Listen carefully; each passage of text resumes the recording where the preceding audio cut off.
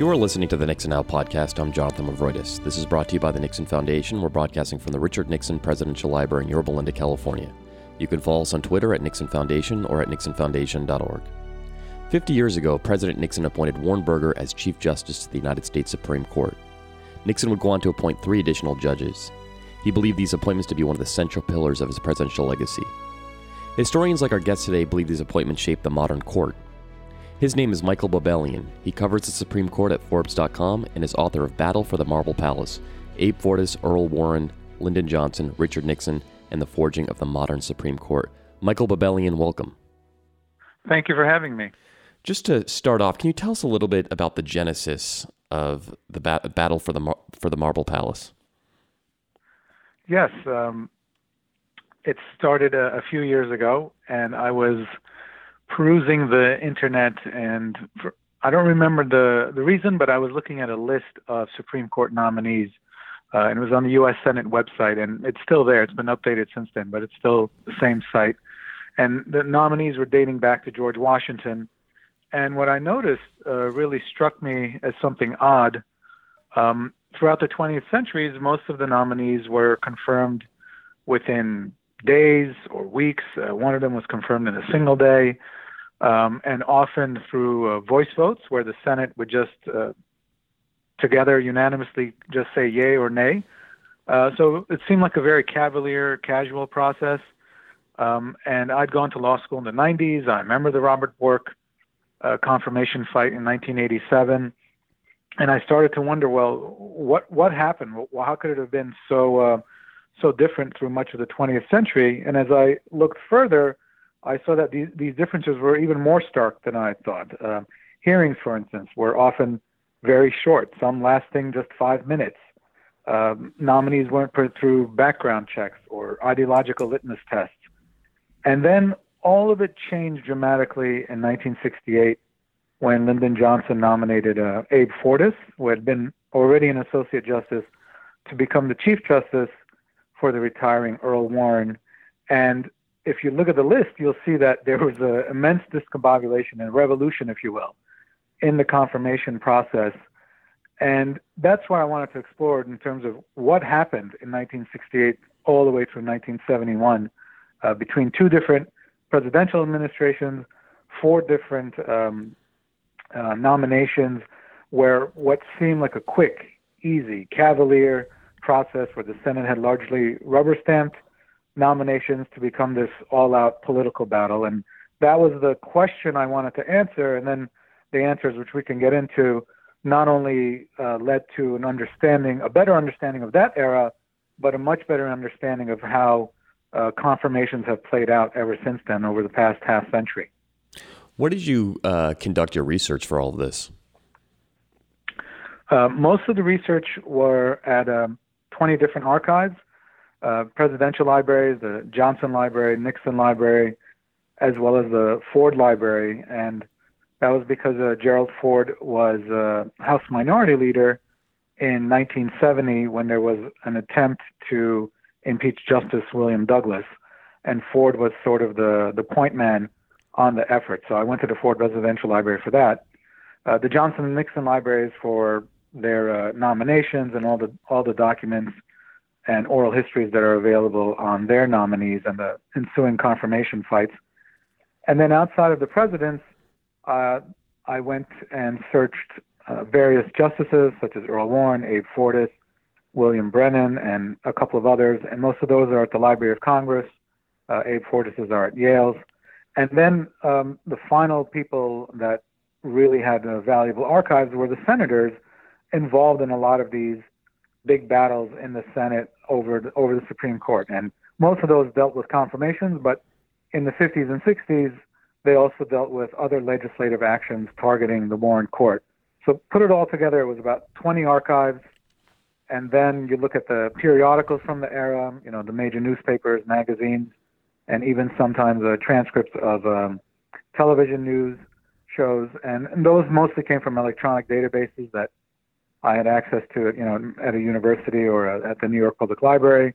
And then from there, books, law review articles, academic articles, sort of the secondary sources that give you both the context of the era, but also fill in details that you can't necessarily find otherwise.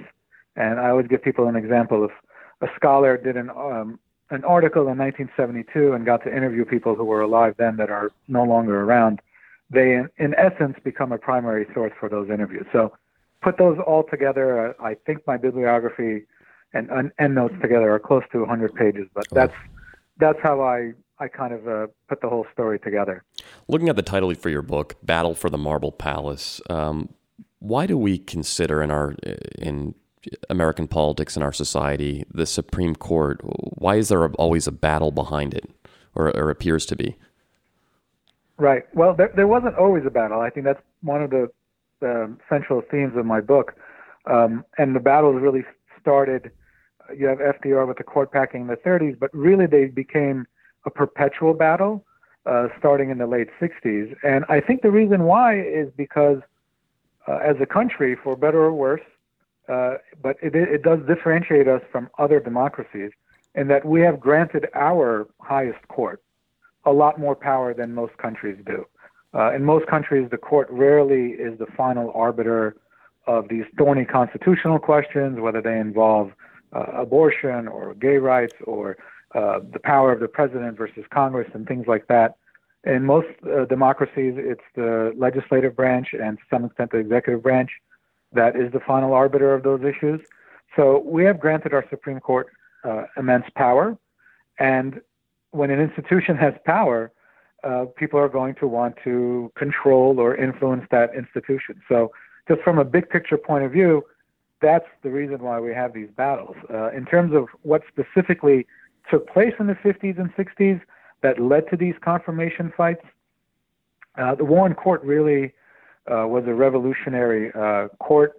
Everyone remembers Brown v. Board and desegregation, but in many facets of American life, whether it was putting an end to the excesses of McCarthyism in the 50s, banning prayer in schools, coming up with the one person, one vote legislative districts, of course, Miranda and all the rulings on law and order, as well as obscenity. And so you have all these areas of American life which were upended by the Warren Court. And by the late 60s, people really start to see the power of the court and what it can achieve outside of the traditional political process. And to critics, that meant that the court was acting as a supreme legislative branch and subverting the will of the state governments and Congress and so on. So when people see that and really come to recognize it, and not just Brown and civil rights, but in all these areas that the court tackled, then people realize, again, that if you can control the court, if you can influence it, then you can direct public policy in a way that is favorable to your interests. Your book focuses on four central characters, Justices Abe Fortas and Earl Warren, and Presidents Johnson and President Nixon. Let's start off with Justice Fortas. Could you give our audience a little idea of what his background was and what was his view of American jurisprudence?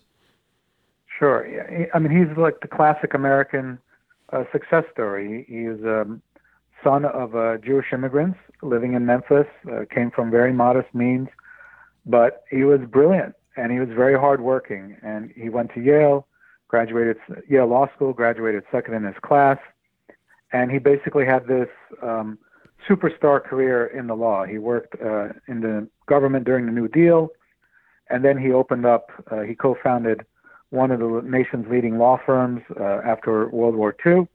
And he was known as not just a great lawyer. In fact, he was called a brain surgeon by his colleagues, the person you'd call in when all else fails. So he was this brilliant lawyer, and he was assigned by the court to argue in the case Gideon v. Wainwright, which set the precedent for having lawyers for indigent clients. But he was also a great political advisor, and he advised LBJ throughout his career in politics. And as I said, he was known as a brilliant lawyer, a political advisor, a really savvy Washington operator. And at the same time, he was a reliable liberal. And when LBJ appointed him to the court in 1965, he wanted a reliable liberal jurist on the court, and Fortas fit that mold. So put it all together, he seemed to be an ideal candidate in LBJ's eyes. It also helped that he was very close to LBJ. They were not only he wasn't only LBJ's lawyer and political advisor, he was also his close friend. So you put all of that together, his talent, his relationship with the president, and his various talents, if you will, not just in the law but in politics, and he made for an ideal nominee in LBJ's eyes to become the next Chief Justice. He was already an Associate Justice by 1968. Why did Johnson make it more seemingly difficult on himself by choosing Abe Fortas as Chief Justice and leaving the Associate, basically opening up a new confirmation process for both? That's a great question, and in hindsight, he made a great blunder. I think what had happened were a couple of things. One, he assumed, he was known as the Master of the Senate long before, the great Robert Caro called him that. So he assumed that he would get his way with the Senate. And it was a fair assumption, right? He had passed those civil rights bills that no one thought could ever get past the Southern filibusters. He had passed the Great Society in the mid-1960s. So I think he assumed, and just about everyone in Washington assumed, that he would have his way in the Senate. And then history also pointed to an easy confirmation for Fortas. As I said when we started the conversation, throughout the 20th century, nominees had been confirmed with great ease. In fact, there was only one rejection, that of John Parker in 1930, leading up to Fortas. And Fortas in 1965 navigated these tepid waters very easily. He was confirmed in about 2 weeks through a voice vote, where, as I said, the whole Senate just stood up and yelled yay in his favor. And his hearings lasted just 3 hours, and he was thrown softball questions during the hearings. And there was no background checks or litmus tests. All those things that had been the case, LBJ and others would assumed would still be the case, that all of a sudden the Senate wouldn't come up with all this new degree of level of scrutiny. So LBJ assumed that both his power over the legislature, as well as past history of how easily people were confirmed by the Senate, I think he believed that it would be a shoo-in in picking Fortas, even though some of his advisors said, this is going to be tough. You're in the last few months of your presidency. The opposition in the Senate feels like you might be weaker than you were in the past. Maybe you pick someone else. Maybe you pick a centrist or perhaps even a Republican to ease the confirmation. And he didn't want to go in that direction. Ideologically, he wanted a liberal. And in terms of his confidence level, it had remained very high in that he thought he would definitely get Fortas confirmed. The perception was that Fortas was the sort of characterization and the epitome of radicalism on the court. Was this a correct assessment? No, I think he was a middle-of-the-road liberal for the people who were on the court. You're talking Thurgood Marshall, Earl Warren, William Douglas, Hugo Black. I don't think he was any more radical than they were. But to many elements of American society, particularly in 1968, that liberal majority on the court seemed radical. So within the context of other jurists, I think he was a liberal jurist, but nothing in the extreme. But within the context of the critics of the liberals on the court, yes, he would appear to be radical. And if you look at the polling data from 1968, the court had reached its bottom in terms of favorability, the positive emotions that American public had towards it, and the majority of Americans wanted conservative jurists on the court at that point. So, from that point of view, you could say yes, he was someone whose ideology was definitely frowned upon and thought to be too liberal. But in terms of people within the court, he wasn't any more liberal than the other people I named. Could you take us through how his nomination to Chief Justice was rejected and how he ultimately resigned even his Associate Justice position? Sure. So he's nominated by LBJ in June of 1968, and the opposition was led by Strom Thurmond of South Carolina, and I think most people remember him because he went on to serve for decades longer, as well as Robert Griffin, who was then a little-known senator. He was a freshman senator out of Michigan, And those were sort of the Republicans who breached the orders of their own minority leader, Everett Dirksen. So they led the Republican charge against Fortas, and then they were allied with Southern Democrats who, despised the Warren Court because of the civil rights rulings in the 50s and 60s. So they made a few arguments, and some of them sound familiar now that we've had recent battles with Merrick Garland and Neil Gorsuch and Brett Kavanaugh. And one of the arguments was that LBJ was a lame duck because he was in his last month in office. It was a bit of a tongue-in-cheek argument, and they even admitted that in the papers in the archives. I found that. But they said since LBJ is only going to serve a few more months, the next president should select Earl Warren's successor. So they made that argument. Then they said that Fortas was LBJ's crony. And in that regard, they were right in that the two were probably too close by modern-day standards, because Fortas maintained a very close relationship with Johnson even after he became an associate justice. He continued to attend cabinet meetings. He helped write speeches. He helped draft legislation. He gave legal advice. At one point, the congressman had called the White House and asked about a pending bill, and the secretary said, well, the president is out of the office right now, but Justice Fortas is handling the bill for the White House. So in that regard, they were correct. And those two arguments, that LBJ was a lame duck and Fortas was a crony, as well as questions about Warren's retirement, and it gets very convoluted, but whether he actually did retire or not, they kind of had a holding pattern. They had a delay pattern, and so there was no quick confirmation. And then by the summer of '68, the hearings begin, and Fortas is basically attacked for everything the Warren Court had done. And this is an essential part of my book. A lot of the book deals with previous legislative attacks and criticism of the Warren Court. But the fact was that all of those attacks fell just short of being able to undercut the court or reduce its jurisdiction, or all these other attempts made to kind of weaken the Warren Court. And now Earl Warren's enemies, because they couldn't reach him, they were going for his heir apparent, who was Fortas. So Fortas is attacked for the law and order rulings, for the obscenity rulings, for the ban in school prayer, even though in most of those cases he wasn't even on the court yet. And those attacks really bludgeoned him. And then there were some unorthodox tactics used.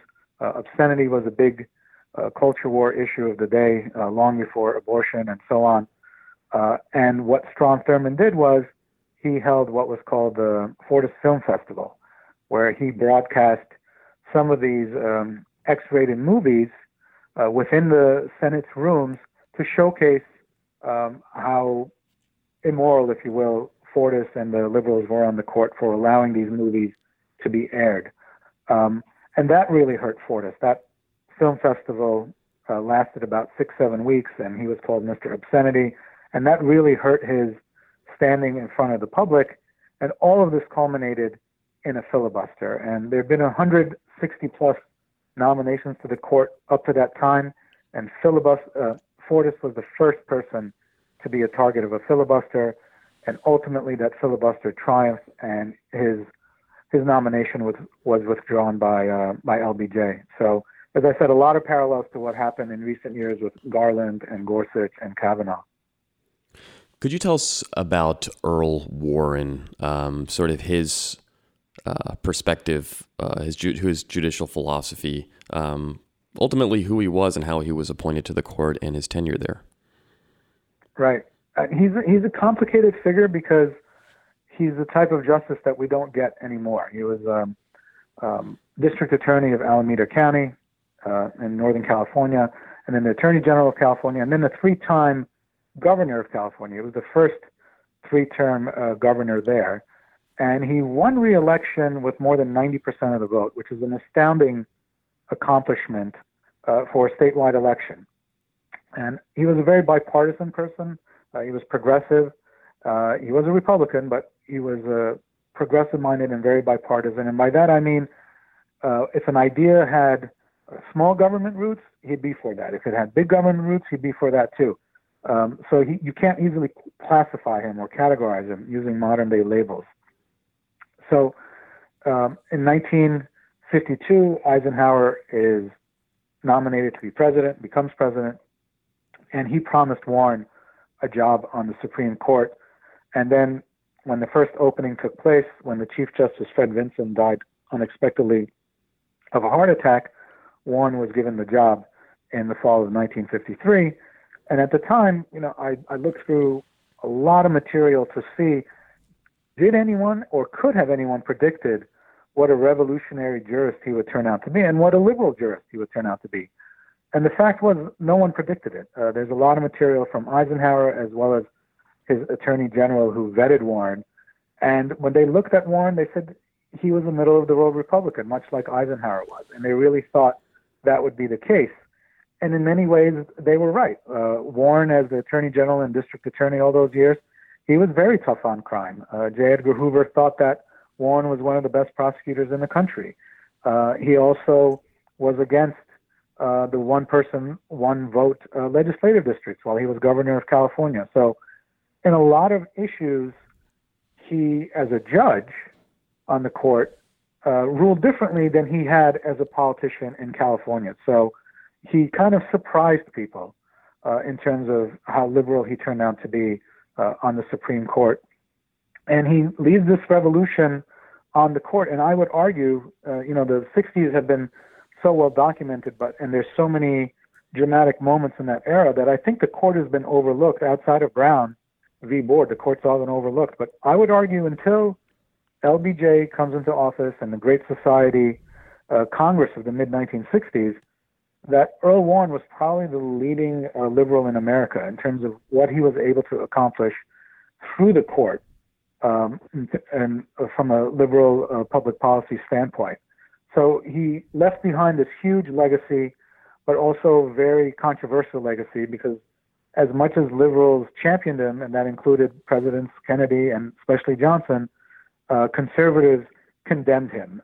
They accused him of acting like a legislator rather than a court. They accused him of stretching the Constitution beyond its proper meaning, of creating an activist judicial institution. And these are not just Republicans or conservatives in the political branches, conservatives within the court, like Felix Frankfurter, who was appointed by FDR. So he wasn't particularly very conservative ideologically, but conservative in terms of his jurisprudence. They also heavily criticized Warren for stretching the court beyond what anyone thought the court should be able to do. So he became this very controversial figure, and he was targeted, as I said, with lots of speeches condemning him and criticizing him. Some of it was outlandish. The right-wing group, the John Birch Society, in the 1960s had this Impeach Warren campaign, and they had billboards all over the country. So he was this, like I said, real lightning rod because of what he was able to accomplish, for some people seen as great accomplishments and by others seen in a very negative light. Could you take us through some of the accomplishments and tell us too, in your research, did you find anything about his ideological evolution from a middle-of-the-road Republican governor to someone who was really a liberal revolutionary on the court? Sure. I would say in terms of his rulings, we all kind of know about Brown v. Board and desegregation, but in terms of civil rights beyond Brown, the Warren Court repeatedly stood on the side of civil rights advocates. So there are a host of other rulings that have been forgotten in the popular understanding of that era, but they shielded the Freedom Riders, they shielded the protesters, they shielded the NAACP from intimidation.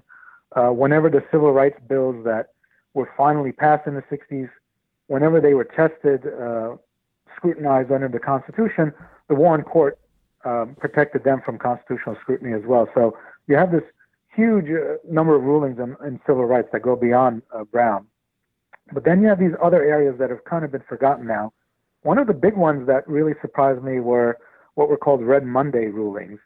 In 56 and 57, the Warren Court put an end to the excesses of McCarthyism, the loyalty laws, the blacklist, and the really heavy, strenuous investigations that were ruining people's lives, whether done by the executive branch or the state governments or by Congress.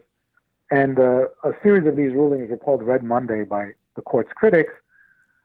But they really played a big role in not just, like I said, for civil rights advocates, but they played a big role in protecting people's constitutional rights outside of the typical rulings that we remember from that era. And then in the 60s, you get the law and order rulings like at Miranda and Gideon v. Wainwright that start to shield usually criminal defendants from what the Warren Court thought were unfair police tactics or unfair prosecutorial tactics. And in that case, Warren was accused of hypocrisy because he and the people who had worked under him in California when he was a prosecutor had often relied upon these same tactics. So people wondered, well, why, if it was okay for him then, why isn't it okay for all these other police districts now that he's on the court? And besides the law and order rulings, you also have the ban on school prayer, which was a 1962 ruling. And that's a practice that dated back to the colonial era. And it ended up being the court's most unpopular ruling. About 80% of Americans approved of prayer in public schools, but the court had said it violated the Constitution and put a stop to it. So that really made the court unpopular among evangelicals and social conservatives. And then you get the one-person, one-vote legislative districts, which basically rejiggered almost every legislative district in the country, both at the state level as well as the federal level. And that upset a lot of people as well. So you have all these rulings that upset various parts of American society. And one more that I'll mention, and this ties back into how it was used against Fortas, are the obscenity rulings. You have a real culture clash in the 60s, right? You have the Sexual Revolution, and Playboy magazine is the second most subscribed magazine of the era. At the same time, about 3/4 of Americans wanted to ban adult magazines or movies from their communities. So you have this real culture clash going on, and the court was stuck in the middle in terms of trying to balance the First Amendment rights of the people making or distributing these materials versus that of the communities who wanted to keep them away from their kids and their families and so on.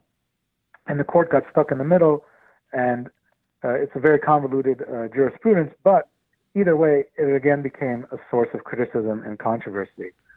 Going back to the second part of your question, how he changed, no one has figured out exactly why he went from being a middle-of-the-road Republican to being this liberal revolutionary. His closest friends suspect that he got to see these issues in a new light, in a more, let's say, platonic guardian way, where he got to see both sides of the issue rather than just from the standpoint of being the governor or being a prosecutor, and that he actually grew as a person. He started to see, oh, wait a minute, if you don't have equal-sized legislative districts, then you have a warped democracy. You have it where a small county in California with 30, 40,000 people has the same number of representatives in the state government as Los Angeles County, for instance. So he started to see, as he grew older, wait a minute, that's unfair. And then the final thing was he really had this place in his heart for the little guy, for the person who was powerless, and that dated back to his upbringing in Bakersfield, California. And so a lot of these seminal cases, they actually grew out of people just writing letters to the court, representing themselves. And it is well said that a lot of justices would have said, well, they're not following proper procedures, and look at the format they're using. The court has very specific guidelines for how you can file an appeal. And these would just be letters written by prisoners, for instance.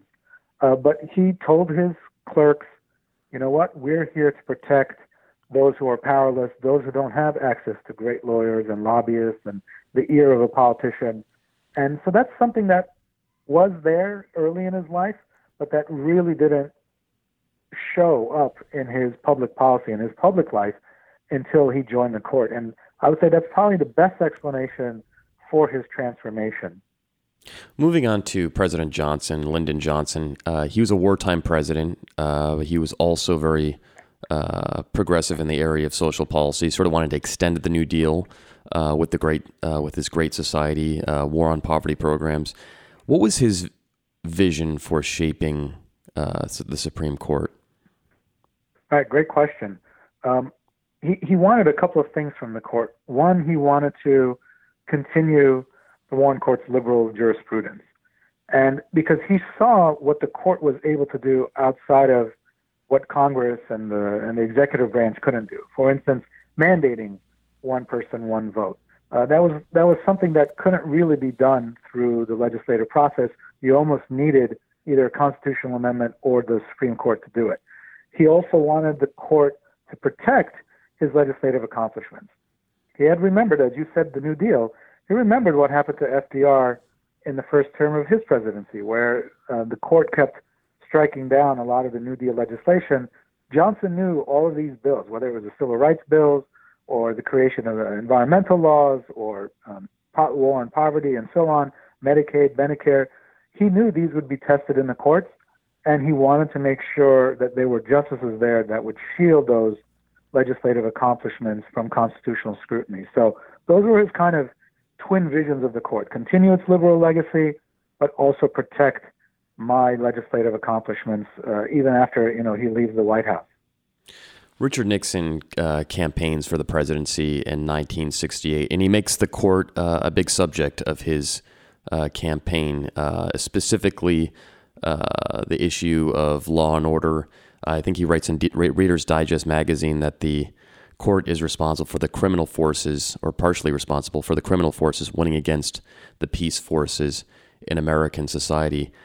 Specifically, though, did Nixon during the campaign have a vision for the way the court would be shaped ideologically, and what specifically did he want to be challenged in terms of previous decisions and in terms of rulings, or in terms of legislation by the Congress and the Johnson administration before him? Right. That's a great question. In terms of his campaign, you are right in that he campaigned heavily against the Warren Court, and that was something that had not been done other than Barry Goldwater in 1964. And I always give people a great example. You have FDR, again, going back to the New Deal. He's very upset with the Supreme Court striking down his bills. And he has this horse and buggy speech condemning the Supreme Court in the 30s. But yet in the 1936 election, he does not campaign against the court. Even as other Democrats urge him to, he doesn't make it a campaign issue. So this was something that was new and different, starting with Barry Goldwater, but really being ratcheted up by Richard Nixon in 1968. And law and order was the primary issue that Nixon focused on. In terms of his vision for the court, I would say he had a nascent view of what he wanted the court to look like during the election. And it was really once he got elected that nascent view really started to get fixed in stone, if you will, that really developed and matured. And I think a lot of that is because during the election, it's not something he had too much time to think about. But the things he wanted justices who were at the time called strict constructionists, people who would follow the letter of the law and the direct meaning of the Constitution and not stretch the Constitution, if you will, to apply to these new areas. And that was a big criticism of the Warren Court. And that was something that Felix Frankfurter, John Marshall Harlan, the conservatives on the court, were strict constructionists. So Nixon wanted more justices like that. He also wanted justices who would be tough on crime, who would perhaps either undo or at least reduce some of the rulings like Miranda. And then finally, in terms of what he had told Southern congressmen and Southern audiences, was he wanted to appoint justices who would be more favorable to a gradual desegregation. He was not going to try to undo Brown. He said, that's not something he wanted to do, and that's not something that was feasible. But he did want to appoint justices who would see how difficult that would be in the eyes of Southerners, and who would be more sympathetic to what Southerners might view on Brown. So those are the main things. I would say jurisprudentially, it was the strict constructionists, people who would kind of follow the letter of the law more closely and wouldn't be judicial activists. They would kind of refrain from deciding cases on all these different areas of life that the Warren Court was willing to decide upon. So that was his big vision for the court. And then the last thing I would say is he also had a long-term vision for what the court can accomplish. There was a memo he had received early in his presidency from one of his aides, a man named Tom Houston, and it said the appointment to the court is one of the least considered aspects of presidential power, and that it could impact American life way past a president's term in office. So Nixon took that to heart. He wanted people who were young enough to serve a long time and who had the ideology that matched his vision.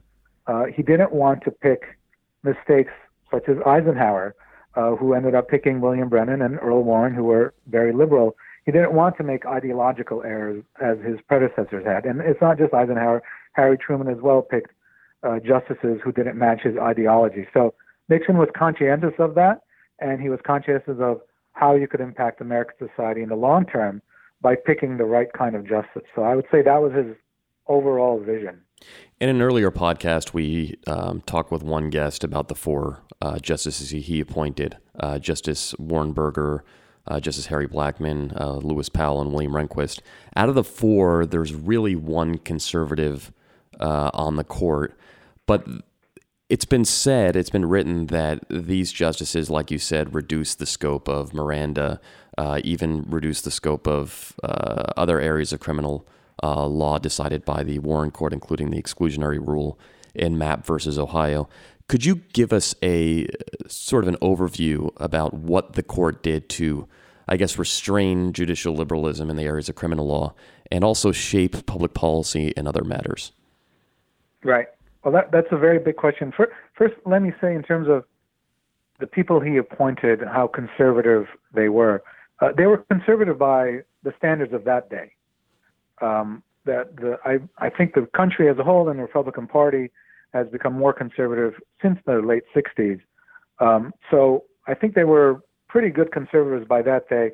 William Rehnquist would be the one person who would be conservative under today's units of measurement, if you will, as well. The other thing is there weren't many conservative or Republican judges available to appoint to the Supreme Court. I just read a memo a few weeks ago. I was looking through some of my old documents, and there's a list early in Nixon's presidency of Republican judges on state Supreme Courts as well as the appellate courts. And in terms of federal appellate courts, judges under the age of 60, and as I said, he wanted someone young who could serve for a long time, there's about a half dozen Republican judges out there. So he didn't have a big pool of people to pick from in terms of finding, rock-ribbed and reliable conservatives. So I would say that's one of the things Nixon had to contend with, that he just didn't have a big pool of people there that he could put on the court, and he kind of tried to do the best he could with the roster of jurists that were out there. In terms of the accomplishments of the Burger Court, a lot of those accomplishments, they come very gradually because it takes a while for the liberals on the court to lose their majority, and it takes a while for the court and the country as a whole to turn more conservative. In the criminal procedure area, a lot of what happens is they kind of put an end to these new protections to criminal defendants. So in a way, I see the Burger Court as the backstop.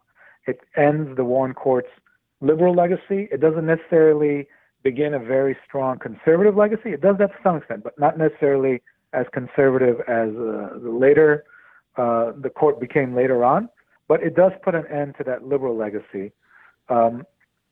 So that's the way I view it. And then in areas that we don't normally think about because they're not hot button issues, but areas of antitrust and regulation, you see the court becoming more and more conservative. And that plays out in later years in how the economy is regulated, on how the federal agencies function, and how antitrust enforcement works, for instance. So a lot of that legacy, to me, of the Burger Court specifically, before we get to the Rehnquist Court of the, starting in the mid-'80s and the Roberts Court now, is that it establishes the roots for the eventual conservative takeover of the court. And so it's not something that takes place immediately, but it sort of sets the roots, establishes the roots, and the seedlings bud and then blossom into the Rehnquist court, and especially the Roberts court of the last 15 or so years. Our guest today is Michael Babelian, contributing writer of Forbes.com and author of Battle for the Marble Palace, Abe Fortas, Earl Warren, Lyndon Johnson, Richard Nixon, and the Forging of the Modern Supreme Court. Michael Babelian, thank you so much for joining us. Thank you. It was a pleasure. Please check back for future podcasts at nixonfoundation.org or on your favorite podcast app. This is Jonathan Mavroidis in Yorba Linda.